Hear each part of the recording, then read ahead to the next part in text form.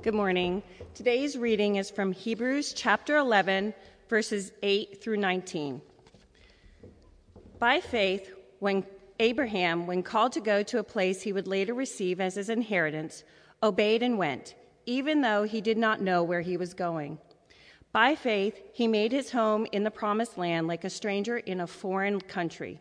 He lived in tents, as did Isaac and Jacob, who were heirs with him of the same promise. For he was looking forward to the city with foundations, whose architect and builder is God. And by faith, even Sarah, who was past childbearing age, was enabled to bear children because she considered him faithful, who had made the promise. And so from this one man, and he as good as dead, came descendants as numerous as the stars in the sky, and as countless as the sand on the seashore. All these people were still living by faith when they died. They did not receive the things promised. They only saw them and welcomed them from a distance, admitting that they were foreigners and strangers on earth. People who say such things show that they are looking for a country of their own.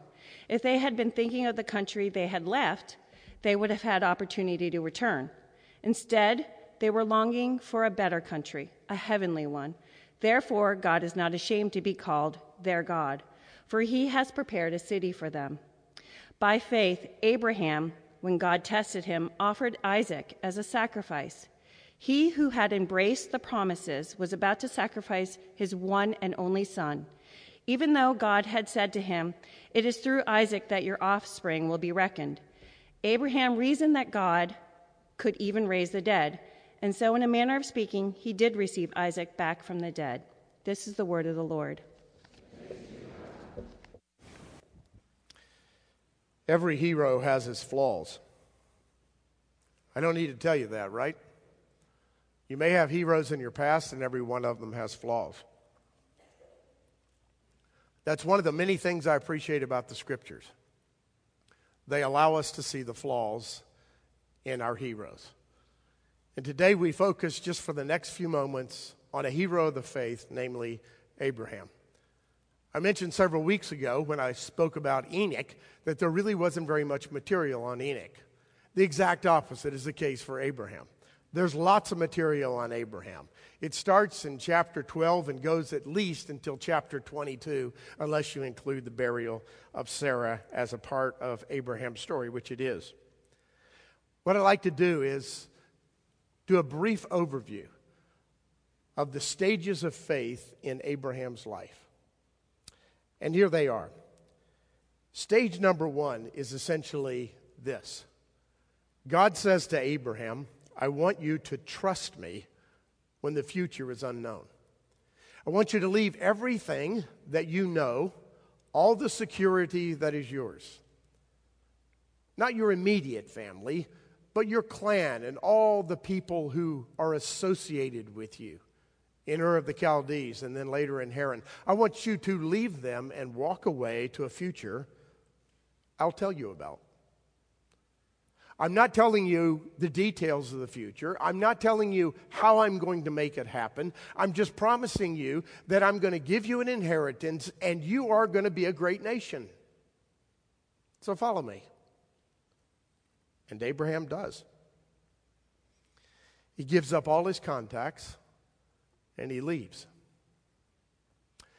We don't often hear this, but you know what might also have been happening here?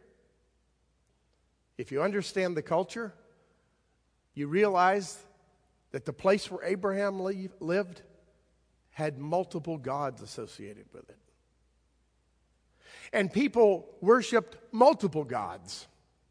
It was not monotheistic, it was polytheistic.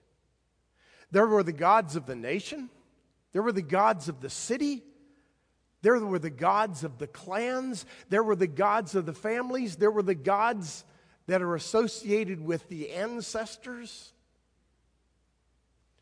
We don't know, because we don't know Abraham's story in detail in the early stages of his faith development. But it is possible that God is saying to Abraham, "Abraham, it's time to choose. Worship me and me alone. Hear my voice and follow. So the first stage of faith is trust me. Trust me when your future is absolutely unknown. The second stage of faith is trust me when you feel the most vulnerable. You notice that Abraham leaves a magnificent city, and as our text says, he lives in tents, which is really a step down. And in tents in a land that he doesn't know, with people he doesn't know, and in precarious situations. And one of those precarious situations was a drought, a famine that hit the land of Canaan. That happened periodically in Canaan. But Abraham hadn't been there before. So now what do? Well, you do what everybody else did when a famine hit Canaan. You go to Egypt. Why do you go to Egypt? For those of you who have ever been to Egypt, you realize it's a massive desert. The reason you go to Egypt is because the agricultural source of life is the Nile River, overflowing its banks. No matter what the temperature, no matter what the drought, the Nile is there and you can continue to produce crops. So Abraham goes to Egypt, the only place to survive. As he goes to Egypt, he's very vulnerable. He's got cattle. He's got family. He's got parts of his household. He doesn't have the promise of Isaac yet with him. But when he's the most vulnerable, Abraham reacts in fear. Isn't that often true for all of us? When you get the most angry, when you're fearful. When you get the most fearful? When you're vulnerable. Abraham is absolutely vulnerable. He comes up with a plan and he says to Sarah, you know the story, I'm going to tell them and you're going to tell them that you're my sister, because if we don't come up with this plan, they're going to take you and they're going to kill me. They conceive of the plan, they initiate the plan, and it doesn't work. Because when they see Sarah, as a matter of fact, the servants of Pharaoh are the ones that see Sarah first. They recognize her as a beautiful woman. And you can imagine all the men looking at her and saying, look at her. Wow, isn't she something? You know, we ought to report her to the king. He wants all the beautiful ladies in the land. So they do. They go to Pharaoh and they say, this woman, Sarah, is stunning. And Pharaoh says, well, bring her to me. And she becomes part of his court. And apparently, God reveals to Pharaoh what Abraham was unwilling to say, namely that she is my wife. And once the revelation comes to Pharaoh, he calls Abraham in and he says, are you kidding me? Why did you do this to me? I'm being punished by God for my sin, and it's not even my fault. It's your fault. I didn't know. And then Pharaoh blesses Abraham and just dotes on him and gives him all kinds of cattle and livestock and sends him on his way. Abraham's foolish decision is eclipsed by God's grace. Ever experienced that? So the first step of faith is, I want you to trust me when the future's unknown. The second step of faith is, I want you to trust me when you're most vulnerable. And the third step of faith, I want you to trust me in the silences. What are the silences? Here's the silence.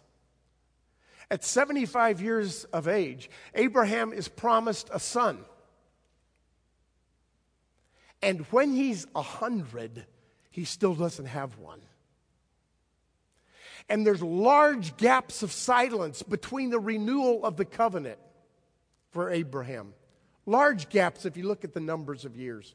And within those large gaps, we see haunting silences. We see Abraham following, hoping that the promise will be fulfilled, but not getting a renewal of the covenant every day, not even every month, not even every year. For long spaces at times, there's silence.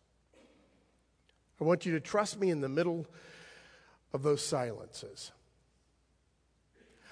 Let me put it this way. Abraham, I want you to trust me when I'm not talking to you. See, I think we make a tremendous error, and I've mentioned it before, to expect that people who are really high in terms of their level of faith are those who are in constant communication with God, and He's always telling them what to do next. It's like a friend who walks with you and says, turn to the right and turn to the left. And while God does that, He also walks us through painful silence and expects us to follow. I love this quote from a commentator who puts it this way: God's voice comes to us intermittently, not in unbroken chatter, but in episodes of speech punctuating seasons of silence. That's where true faith is born. Trust me, God says to Abraham, in the silences. Step 4, trust me when faith seems foolish. Abraham is now 100 years old, and God comes to him with the covenant of circumcision above all things and says, continue to trust me. And not only that, 3 visitors show up at his tent one day. And they make a prediction concerning Sarah. They say Sarah is going to have a son. It's going to come from her own womb. By the way, before this ever happens, Abraham has fallen face down in laughter when God promised a son. He just couldn't help it anymore. He's tried so hard to live by faith, and God promises him a son when he's 100 and when Sarah's 90, and he just falls down and belly laughs. Are you kidding me, God? Ever been there? I want you to trust me, says God, when faith seems absolutely foolish. When the report came to Sarah, she laughed out loud in the tent, then denied that she laughed, and then the 3 visitors, who apparently were angels, said, no, we heard you, you laughed. That's the thing about angels, they always hear it, you know. Trust me when faith seems foolish, because it did seem foolish. Keep trusting me. Oh, let me pause and say something I don't think is very often said. We talk about Abraham as the father of faith. We talk about Abraham as the man who had to continue to trust. But what about Sarah? You got this crazy husband who hears a voice from an invisible God and come back and reports to you, don't worry, we're going to have a baby. She's got to trust too. And I'd like to suggest trust even more. When the 3 visitors showed up at the tent and made the declaration she was going to have a child, why did she react with laughter? Because it's normal. Why did she react with laughter?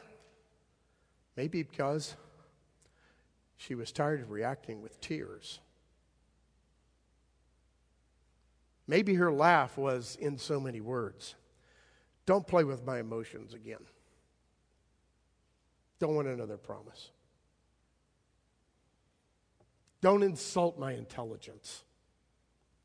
I've been down this road for 25 years. Don't mock me.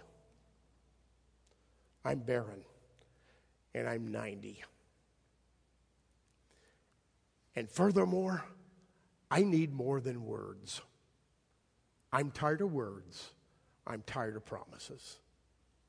Maybe that's what Sarah's laughter meant. Can you blame her?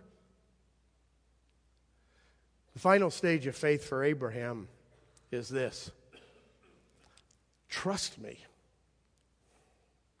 when faith produces terror. Not just silences, not big gaps, not when I can't see the future, but trust me when you are terrified concerning what I have told you to do. Not terrified by circumstances around you, but terrified by me. You know what I'm talking about. Abraham hears from God, and he says, take your son, your only son, to the top of Mount Moriah and sacrifice him. Kill him. Kill the promise. Trust me, Abraham, in the midst of unbelievable terror, because I am your God. See, Abraham's at the point now where he's got no answers left. His back's to the wall. There's nothing to do except trust or not trust. There's nothing to do except obey or disobey. What a critical juncture of faith. And that terror, as the Christian church has so often noted, that point of terror for Abraham became the high point of faith, not only for him, but for Christians who see Isaac as a symbol of Christ. Abraham's faith at this point, it really has risen, hasn't it? He finally got to the place that he said, I can't do anything else that follow God. I've been doing it so long, I know I have to. I've been doing it so long, there is no other way. I've been doing it so long that I have to believe this. I have to believe that the God who miraculously gave me birth at 100 years of age is the same God who can miraculously raise the dead. Wow, is that faith in the midst of terror. And he takes Isaac to the top of Mount Moriah. Those are the stages of faith for Abraham, but I just want to summarize it by telling you this. You know it. Nobody has perfect faith. Abraham's story is the detail of a man of faith who did not have perfect faith. Thanks be to God. Thank you, God, for giving us Abraham's story. The second thing to remember about faith is honest faith acknowledges doubt. It always does. Sarah is a great reference at this point. So is Abraham. And so is that follower of Christ who said, when Jesus said, do you believe? He said, yeah, I believe, Lord, but help my unbelief. Faith means being honest about your doubt. Faith means I can't hardly believe. Faith means I don't believe. But I believe you. So I'm going to try to take another step by faith. Nobody has perfect faith. Honest faith acknowledges doubt. And the life of faith is not static. If it were static, it wouldn't be faith. We never get to the place in our faith where a challenge is unnecessary. It's always necessary. That is the life of faith. Fourth thing to notice about faith is to keep the faith, you got to remember. Incredibly important for our faith. I love Psalm 103, which says, bless the Lord, O my soul, and forget not all his benefits. Or to put it another way, bless the Lord, O my soul, and remember all his benefits. Bless the Lord and don't forget. I have to do it often because I easily forget. And you know where it's most powerful? Right here. Because I'm looking at you. Right here because I'm looking in to faces of faith. Right here because I see 100 stories that I know about faith. Right here, this is where I remember. Oh, by God's grace, I remember sometimes on my own, but I mostly remember here. Which is why it's so critical to be here, my friends. For the person who's truly a person of faith, worship with the people of God should not be optional. It shouldn't be on the bottom of the list that I might get around to this week. It should be at the top of the list. I can't survive without it. Because it's in this collection of believers that I best remember. I remember the stories of Abraham and Isaac and Jacob. I set up stones, Ebenezer stones, when I remember my own story. And when I forget my own story, somebody in this congregation reminds me of my story. It's here that my faith is renewed. And I listen to the story of others. We don't do it anymore. I'm not suggesting we do, but I grew up with Wednesday night prayer meetings. There wasn't a lot of praying going on. What it really was testimonies. And Mrs. So-and-so would get up and give a testimony. And everybody had probably heard it before. We couldn't figure out why Mrs. So-and-so would tell the same story over and over again. Periodically, we have another person who would tell a brand new story. And we hear one story after another, a story of grace, a reminder that faith was deep within their hearts. And you know what? Some of those stories were hilarious. I'm telling you, just hilarious. I was a family of 3 brothers. And do you know how much fun we had making fun of those people? Seriously. I mean, we didn't need Saturday Night Live. On the way home, we started telling the stories again. From Mississippi. They were hilarious. But they were critically important to my faith development. Because those stories of faith reminded me that I was a part of a community that really did believe. And I could draft off of that community. Or put it more specifically, I had no faith without them. Nor do you, my friends. You might think you do.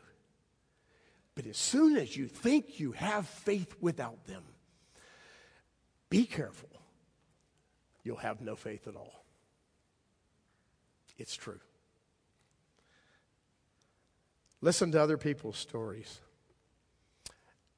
And allow those that you love to remind you of God's story in your life. That's faith. It comes in multiple stages. It helps us grow. It draws us closer to Christ. And as wonderful as it is, someday we will no longer need it. Ruth Cowley has left faith behind for us. She doesn't need it. She's in the presence of our risen Lord. There's something to look forward to. Hang on to your faith. Let's pray. Our gracious Heavenly Father, we thank you for the faith of others. Abraham, of course, is chief among them as we think of our description of faithful people in the Bible. He takes up a lot of space. He's an amazing figure, but he's not the only one. Maybe he's not even the greatest one. Some people have gone through worse and still kept their faith. Some people are here, and right now it's nothing but silence. You're not talking. Maybe they're not listening. Or maybe they shouldn't be hearing anything. They should just be trusting. There's some, Lord, who are in the midst of such silences or difficulties. that they feel like they have no faith left. If they were honest, they would say, I can't believe. Lord, give them enough faith to take the next step. And then encourage them enough through the body of Christ that their faith can be restored. We're grateful, Lord, that you never leave us and you never forsake us. It feels that way sometimes, but we know the life of faith does feel like that from time to time. But then there's those seasons of rejoicing. Times where we see your faithfulness. Times when our eyes are open to it, though it's always been around us. And those times are just, well, almost euphoric. So we thank you for your grace, for the restoration that we've experienced, for the faith you've given us. Give us more as we trust you. In the name of Christ our Lord we pray. Amen.